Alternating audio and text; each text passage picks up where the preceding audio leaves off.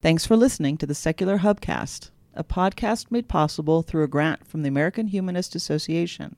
This show is a project of the Secular Hub, a Denver nonprofit organization dedicated to promoting community, altruism, reason, and education across the diverse secular community of the Front Range region. For more information and to become a member, visit secularhub.org.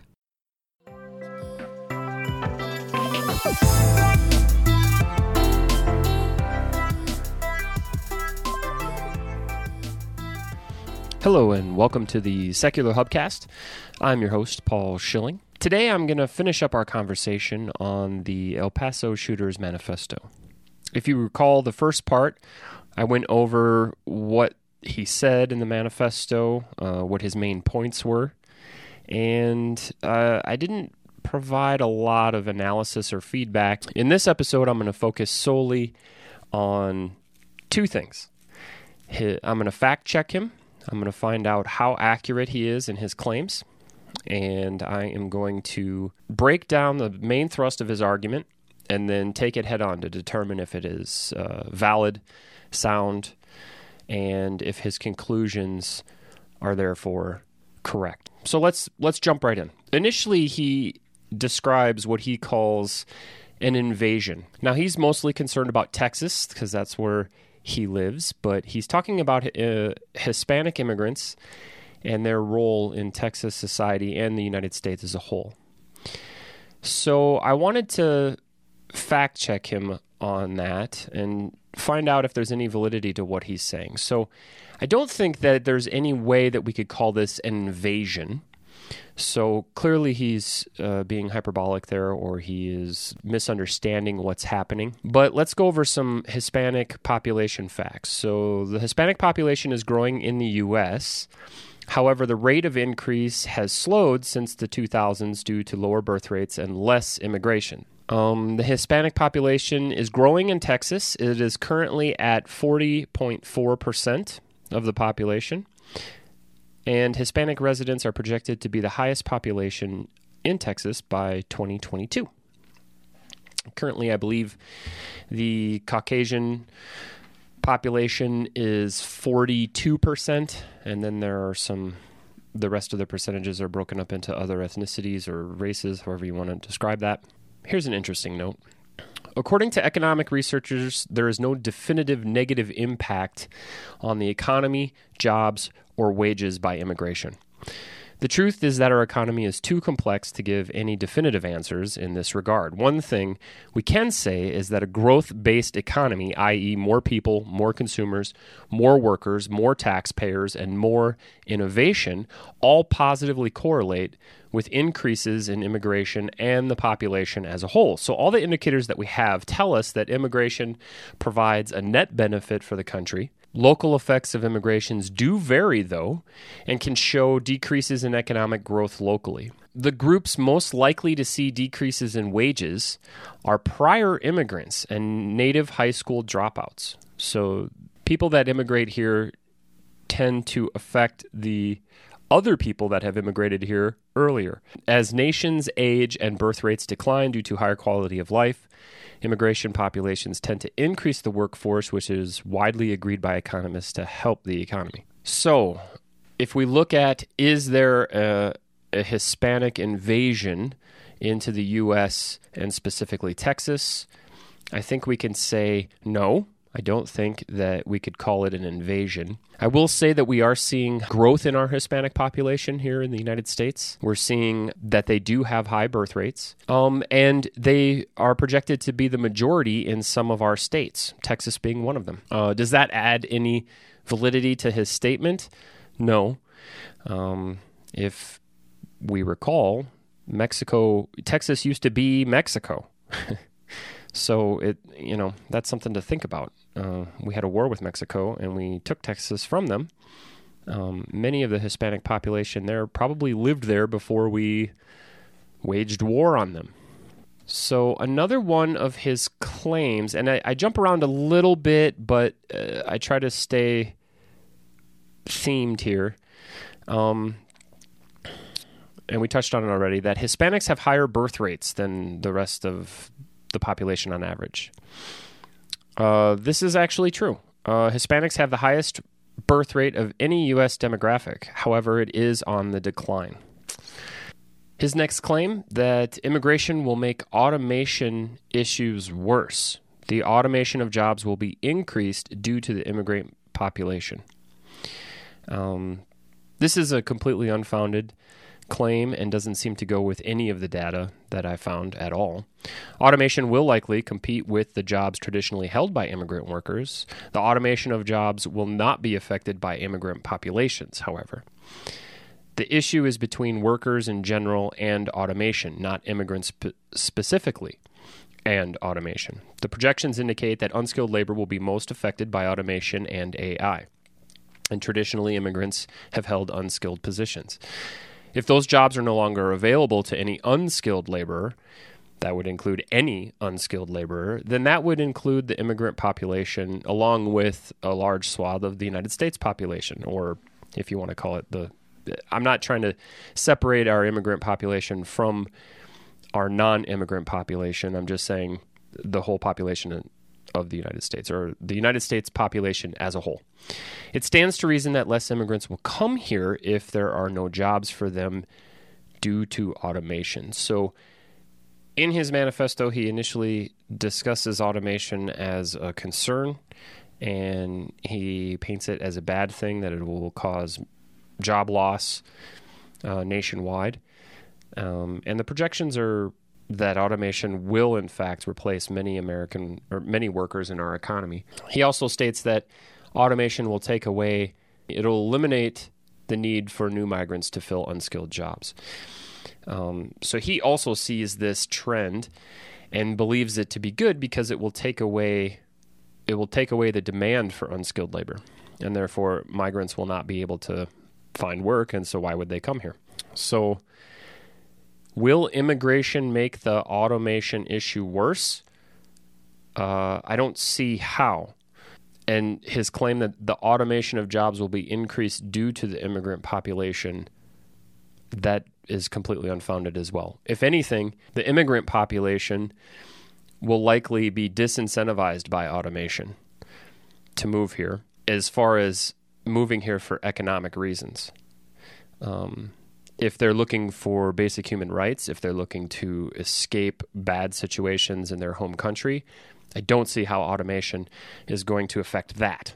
So at the very least, we can't say for sure how this will affect immigration. We could probably postulate that fewer unskilled positions in our economy would disincentivize immigrants to come here that are looking for unskilled positions, but people come here for all kinds of reasons.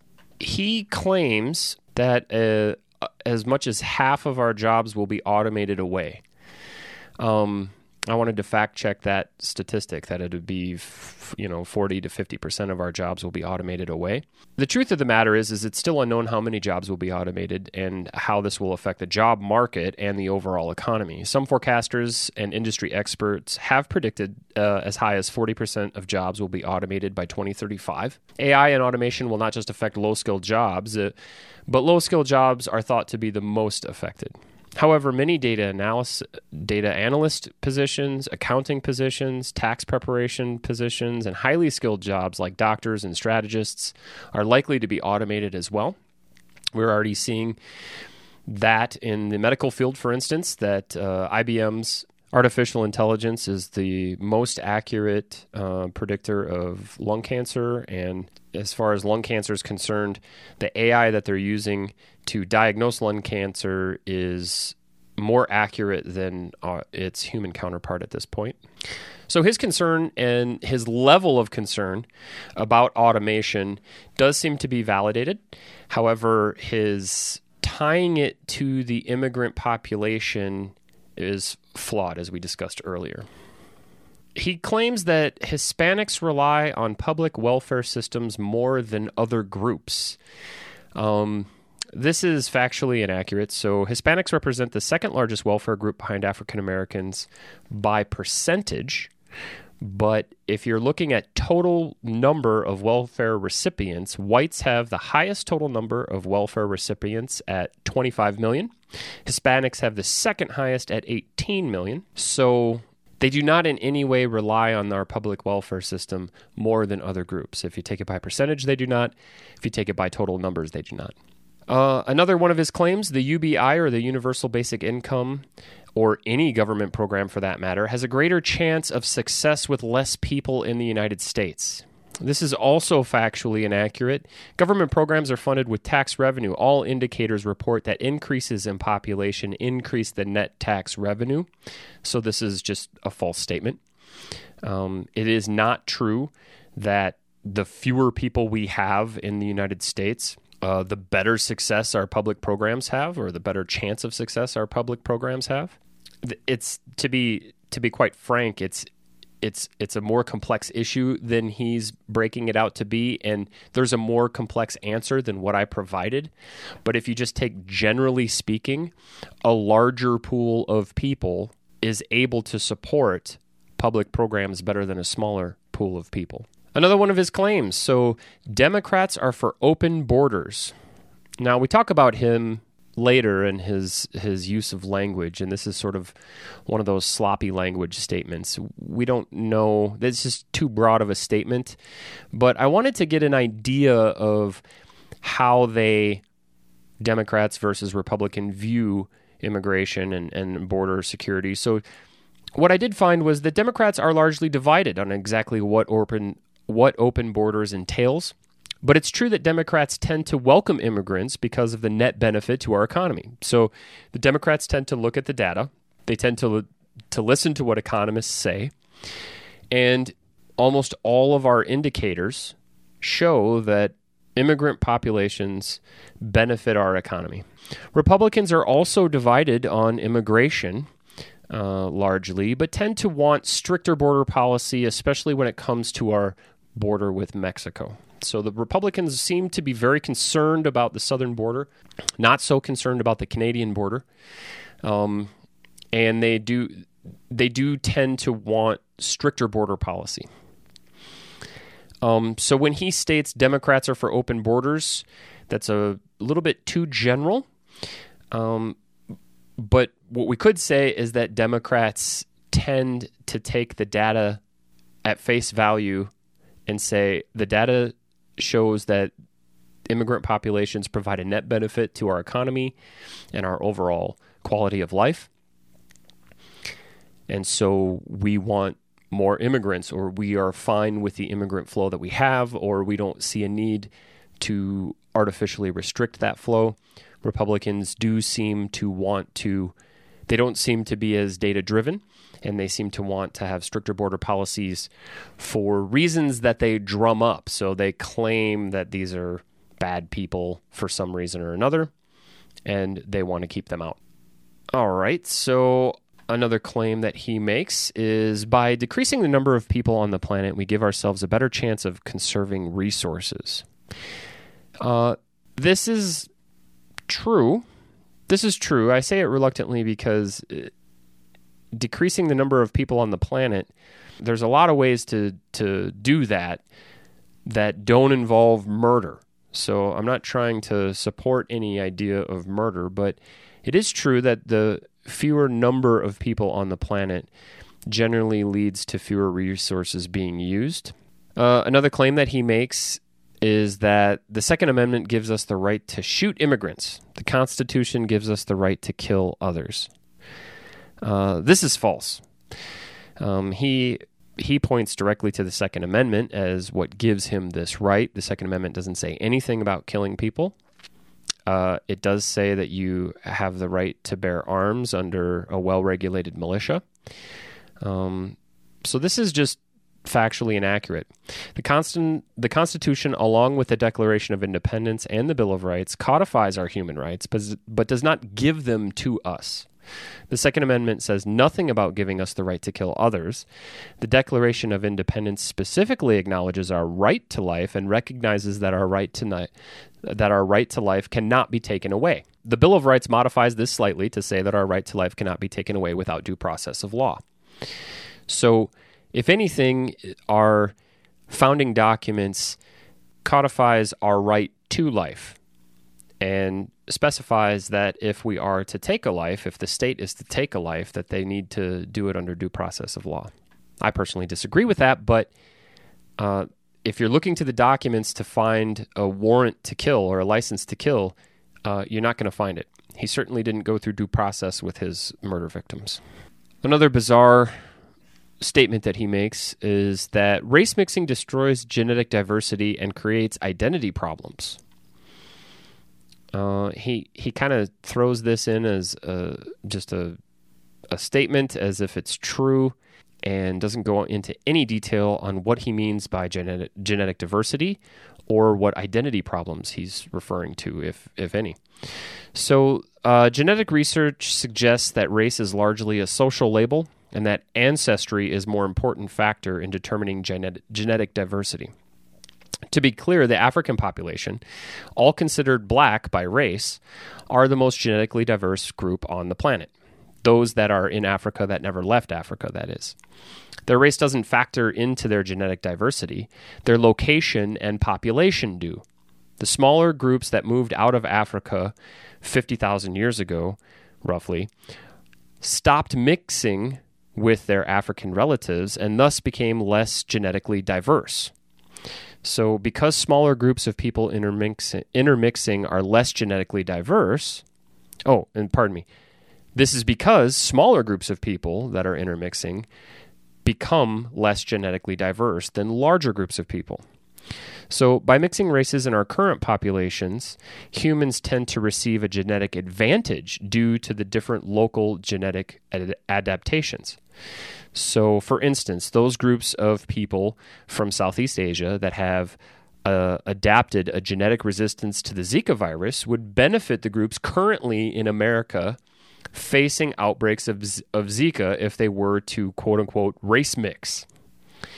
Now, the groups in America, in the Americas, which would be Central and South America, that are facing Zika outbreaks, would hugely benefit if Southeast Asians were to move there, and in the next few generations, we would see a genetic advantage due to increased genetic diversity. So the key to genetic diversity is to interbreed with as large a group as possible from as many different global locations as possible. The smaller the groups and the more local, the less genetically diverse they will become. So this doesn't have to do with race as much as it has to do with populations of people. Identity problems, when considering race, as mentioned, are mostly socially imposed. So if you live in a group of people that focus on labeling you as a specific race, and if that race is thought of negatively, then you will have a higher potentiality for identity problems. Now, I'm using these words generically, sort of, because he used these words generically. I don't really know what he's talking about. So I had to do quite a bit of research just to get something to grab onto that made sense in relation to what he was saying. So while our shooter doesn't seem to go into detail of exactly what an identity problem is, we can reasonably conclude that any identity problem associated with race is likely due to another racial group creating the problem. In other words, the identity problems between black and white mixed people, or people of a person that has one black parent and one white parent, the identity problems that they faced in America are largely due to stereotypes associated with whatever race they happen to look like. So if they have darker skin and curlier hair, they are labeled black. If they are light-skinned with straighter hair, they are labeled white. Any identity problems they face would then be directly related to the people around them and how they view people of different races. So these identity problems are not because of race mixing, as he puts it. They're because of people like him who view other races as in some way problematic. So that's as far as I got into the fact-checking. He really goes on and on about a lot of different things and makes a lot of claims without backing any of them up. So I didn't have time to fact-check him in his entirety, nor did I want to take the time. I think as a critical thinker, we can cut a few corners, and I'll explain why. I base my sources, my news sources and my information sources on how accurate they've been over a period of time. So, for instance, if I'm watching Tucker Carlson and I fact check a few of his facts and 3 out of 4 of them turn out to be false or sloppy, then I can write Tucker Carlson off as not factual, not somebody I need to pay very close attention to. Now, that's not to say that Tucker Carlson isn't going to say something unique or isn't going to make a factual claim, but if I'm looking for factual information, I'm not going to look to Tucker Carlson. Now let's contrast that with someone like Aron Ra. Aron Ra talks a lot about diversity, genetics, evolution, and cladistics, right? If I want to know about where I came from and what clades I belong to and how diverse I am and so on, I can look to Aron Ra and I can basically fact check him, and he's almost 100% correct. The only ways that I've ever found that he's not correct are that he takes a certain side of an ongoing evolution debate. So there's a debate between evolutionists about which clade we belong to, maybe from some 15 or 20 million years ago. He has chosen a side based on certain parameters. He reports that that's which clade we belong to. He's not incorrect. He just has picked a side where scientists as a whole haven't decided yet, or there's some kind of controversy. I tend to get my information from specific people who are experts on that specific topic. So if I want to learn about evolution, I go to Aron Ra, I go to Richard Dawkins. If I want to learn about philosophy and critical thought, I go to Matt Dillahunty. I don't go to William Lane Craig, for instance. You can fact check these people initially when I'm determining whether or not I should listen to somebody and take on board what it is that they're saying. I listen to a few of their lectures, or I listen to them talk, or I read something that they've written, and I initially fact check some of the things that are sort of red flags, or I wonder, hey, is that true? If they turn out to be correct, then I trust them to some degree. Now, I still am going to ask questions and so on, no matter what. But people over the course of their careers, their public careers, tend to accumulate some kind of pattern in the way that they speak and how reasonable and logical and correct they are. And it's the people that are the most reasonable, the most logical, and the most correct that I pay the most attention to. So that's kind of a side note. But back to our manifesto. I guess the point of what I was trying to say just now is that so far, our manifesto, our El Paso shooter and his manifesto, has not fared well in the initial critical thought exercise that we're doing here. If we read his words, there are a lot of unanswered questions, and there are a lot of incorrect facts. Here are some notes and thoughts I have, and here's where I want to take on a few of his... here's where I want to get into his style and his actual argument and determine if it is factually accurate, which we've already determined it's not, but to further determine its factual accuracy, whether or not it's sound and valid, and then of course whether his conclusion is correct. So his idea of lowering the population through mass murder to, quote, save, unquote, the planet and the white race flies in the face of secular humanist morality, our right to life, and his own proclaimed love for Texas, America, and the people therein. So that was just the first thought that came to my mind when I started analyzing him stylistically and his overall argument. Our shooter's reasoning and logic abilities are terribly flawed. His conclusions are riddled with non sequiturs and prefaced with unsound and invalid arguments. He makes a lot of statements as if they were facts and does nothing to provide any supporting evidence. So due to the multitude of statements made and the time it would take to debunk all of them, I'm just going to focus on two themes. The first being his reasoning style, and the last being the validity, soundness, and the conclusion of his argument. So, as a critical thinker, it's imperative that we all engage with this type of material in order to assess its validity, truthfulness, and logical correctness. Sadly, there is little to work with here, as his mind is clearly all over the place and nearing a frenzy. But a few things stand out immediately as red flags as you read his words. These are stylistic red flags that we can look for in anyone's presentation of their argument. First and foremost are the statements that he makes without any evidence to support their truthfulness. So, just taking one at random, simply stating that race mixing, that's in quotes, destroys genetic diversity as true, without any supporting evidence or further explanation, is a red flag. This should lead the critical thinker to ask a multitude of questions like, well, how does he know this? There's epistemology right there. Where can I find the facts to support this? And what is our current scientific understanding of race as it's related to genetic diversity? This is exactly the pattern and process that I took to determine what he was talking about and whether or not it was true. It turns out it wasn't true. Questions like these need to be answered before any conclusions can be made.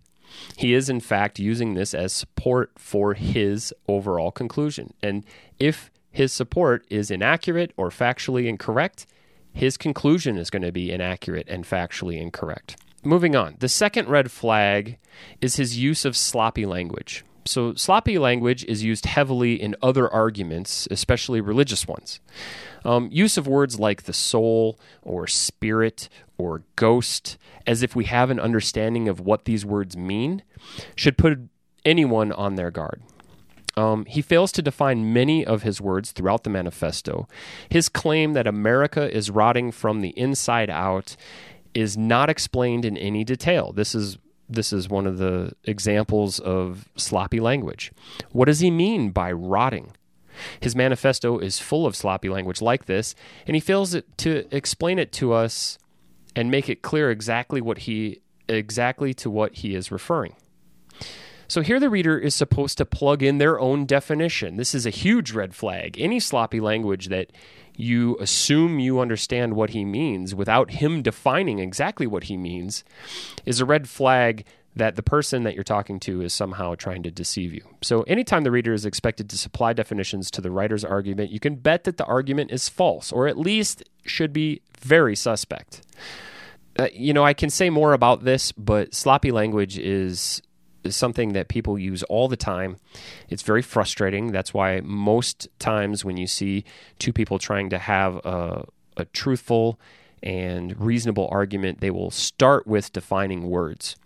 And they'll start with that so that they now have an agreement on what this word means, and so that when they construct their logical syllogisms or their argument, that both sides understand what they're saying when they use words like a ghost. You can't define a ghost. We have no idea what a ghost is. We've never tested a ghost. We've never caught a ghost. We've never sampled a ghost.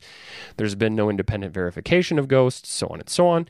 But if you're going to use a word like arbitrary, we need to determine exactly what you mean by that word. Our manifesto is very suspect because of this sloppy language and his reliance on us to plug in our definition for his language. Lastly, he jumps around a lot in his reasoning. He changes topics often and draws on base assumptions that he hasn't established as supported by evidence. So, to a logical thinker critically examining his words, this should put you on your guard. By introducing a wide array of topics that are based on assumptions that aren't yet clear and not yet established as true, the critical thinker can conclude that the shooter is at worst lying, intentionally trying to deceive you, and at best poorly informed and inarticulate. So he may just be dumb or naive, but he may also be trying to trick you.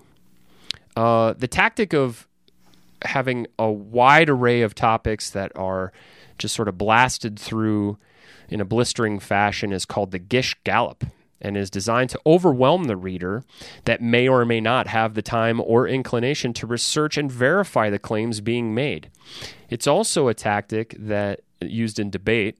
I believe it was coined for a debater named Gish.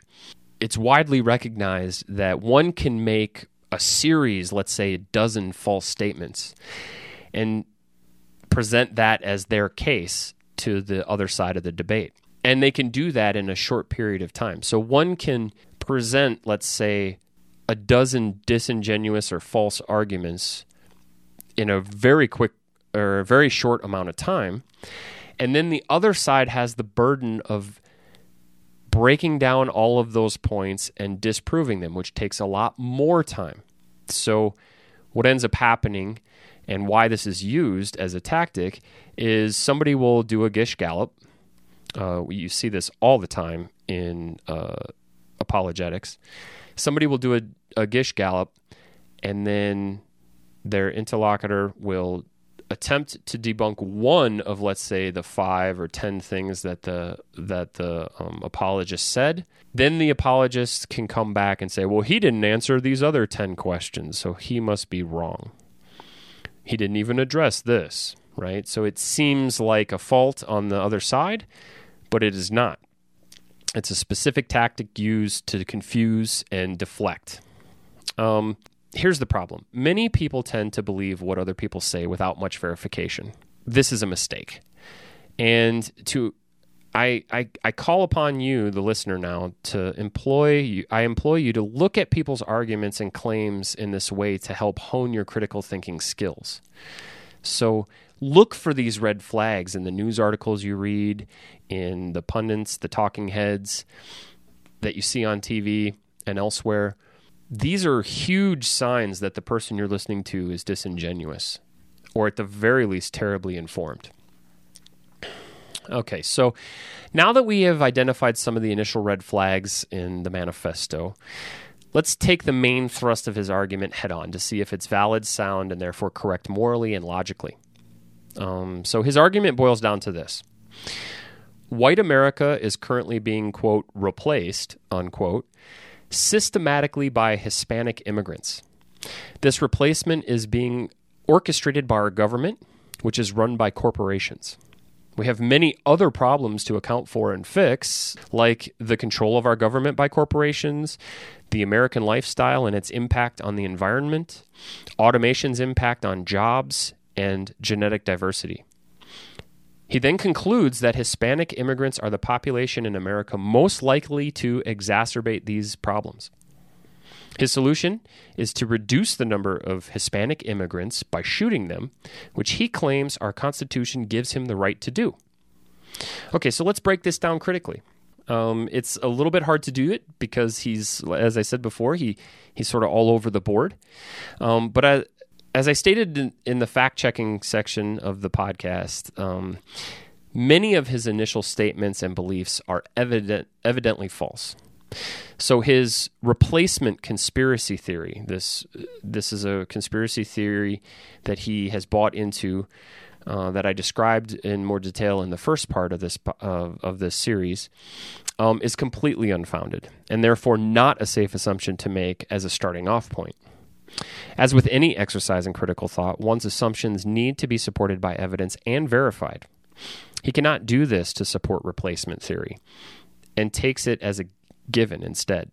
Immediately, his first statement and his first sort of supporting evidence for why he did what he did, his first factor in making his decision as to whether or not he should shoot people, is not only a crackpot conspiracy theory, but unfalsifiable and therefore completely useless as far as decision making. So this is his first mistake, believing in replacement theory. His explanation of our problems, walking through them again: corporate control of the government, our lifestyle impacts on environment, and automation's eventual impact on jobs, are all valid complaints and worth further investigation and understanding. However, he fails to link any of these problems to the Hispanic community using evidence. According to the shooter's own words, the Hispanic population are acting just as the whites are in relation to these problems, or are victims of them just as much as the whites. He's not saying it's Hispanic corporations that are controlling our government, say from Colombia.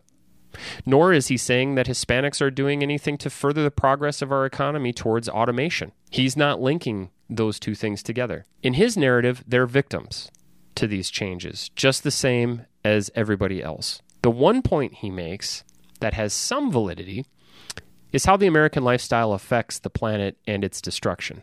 So he states that Hispanics are going to be the most likely to cause this destruction as they assimilate into our American culture and consume at the same level as the whites. Here he identifies his bias. So he's willing to let the whites destroy the country's resources, but he draws an arbitrary line with the Hispanics. He falsely sees them as not of European descent, when in fact they are of European descent. The reason they speak Spanish is because Spain, people from Spain, which is in Europe, settled in Central and South America and in Mexico. Anyway, so he falsely sees them as not of European descent and singles them out as particularly bad actors. Instead of addressing the issue of overconsumption directly, he labels it as Hispanic overconsumption.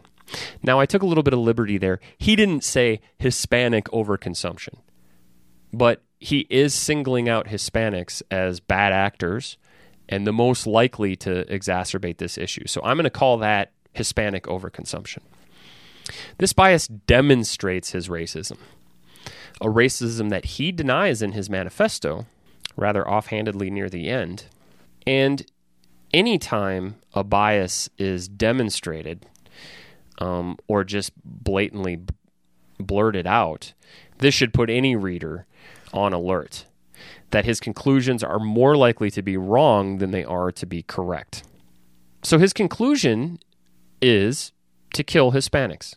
Since these problems are neither related to Hispanics directly nor exclusive to Hispanics and not supported by evidence, to kill them doesn't seem to address the issues he's identified. So the only issue that can be linked to Hispanics directly is the issue of overconsumption. But as I've pointed out, this is something that every American does. This isn't a Hispanic issue, it's an American issue. It's not possible to ascertain who the overconsumers are based on their race or ethnicity. So singling out Hispanics fails to address his concern with the environmental issues that we face. Even if we grant that the best way to save the planet is for everybody to consume less, we still can't get to mass murder as the solution.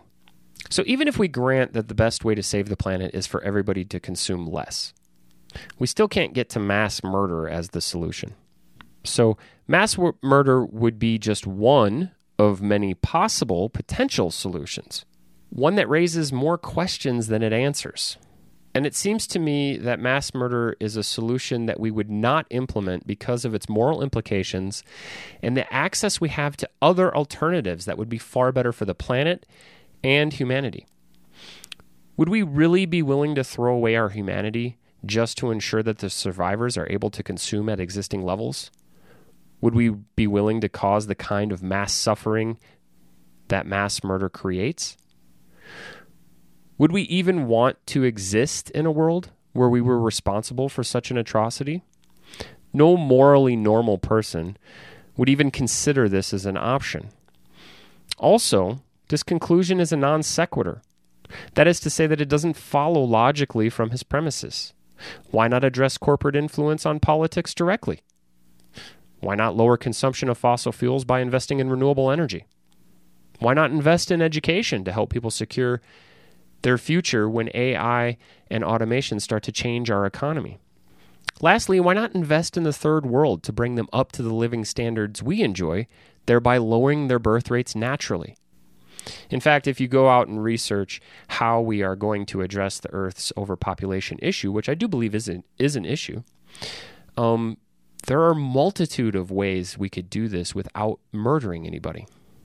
So lastly, I want to address the moral implications of his conclusion, which is, I think, where most of us want to go with this, right? I mean, we feel that what he did was wrong because we feel it. It's in our bones, right? Well, moral intuition is one thing, but it is supported by evidence generally and can be traced back to our evolutionary history. So let's take a look at what he's saying and the moral implications of his actions. So if we were to grant him all of his points as true, we still wouldn't be correct to murder Hispanics. So here's why, right? Murder flies in the face of our unalienable right to life. It is an offense to our humanity, our human solidarity, and it can be demonstrated to be incorrect. You might be wondering how I can demonstrate that murder is incorrect, a false conclusion, or immoral. Well, one only needs to look to the evidence and then assess the wishes of the victim. So if the victim didn't want to die, then we can rightfully call it murder.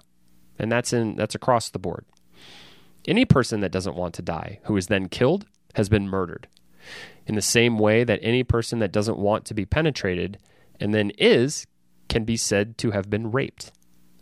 Once a victim is established, then we can all observe the objective evidence for ourselves to verify its validity. So in the case of mass murder, we can look at the evidence of all the dead bodies, the bullet wounds, the cardiovascular trauma, and the lifelessness of the bodies. Clearly, the evidence suggests wrongdoing. Furthermore, we can assume that based on our previous understanding of pain, that these victims likely suffered immensely. This is yet more evidence of immoral behavior. Lastly, we can assess the trauma, pain, and suffering experienced by the survivors, not just the survivors of the attack itself, but those mothers and brothers and children of those slain. All of this evidence supports our right to life and its moral validity. What else could? Clearly, we can support the immorality of this action with the evidence of past actions that were similar, with the evidence of the act that he actually took, the killings that he committed, the mass murder that he committed, and we can invalidate his conclusion as not only being incorrect in truth, but also immoral and incorrect. So I want to thank you for listening. I hope that breaking this manifesto down and exposing it for the lies and deceit and invalid, unsound, and incorrect argument that it is. I do think it's important that we wrestle with these types of arguments. This is out there in the world. People believe this stuff. People think that this is logical and reasonable. And this person thought that it was a jumping off point to commit mass murder. Now, we have to combat these ideas if we want to stop mass murder. We have to put the social pressure on people like this to assimilate to our culture. That is the culture of morally normal people who value evidence, who value humanity. Take secular humanism to heart. We're not the psychopaths, but somehow we have to convince the psychopaths to join us, to not be psychopaths, right? So far, we don't have any kind of cure for this kind of mental disease, and I'm not convinced that this person was a psychopath, but something has to be done. We have to do something to keep these people in check, to welcome them into our communities, to assimilate them with the diversity that we see in our country. This type of person, the El Paso shooter, complains that Hispanics are going to change our culture. And what he's really saying is that he's not willing to assimilate to the changes that are just going to happen. It's not like anybody's orchestrating these changes. This is just the way the world changes. People move. People seek out what they want. And many people seek out the United States to be their home because they think it is the best place to live, or they think it's their best option. I tend to agree with them on many accounts. But it's people like this, the El Paso shooter, that will not assimilate to this American culture that we live in. He's claiming he's got his own culture and that it's under threat. And if he's talking about a psychopath culture who worships guns and President Trump and is willing to go out and murder, flying in the face of humanity as he did, then I guess, yeah, he is under assault. We are out there to stop him, but not in the same way that he's assaulting us.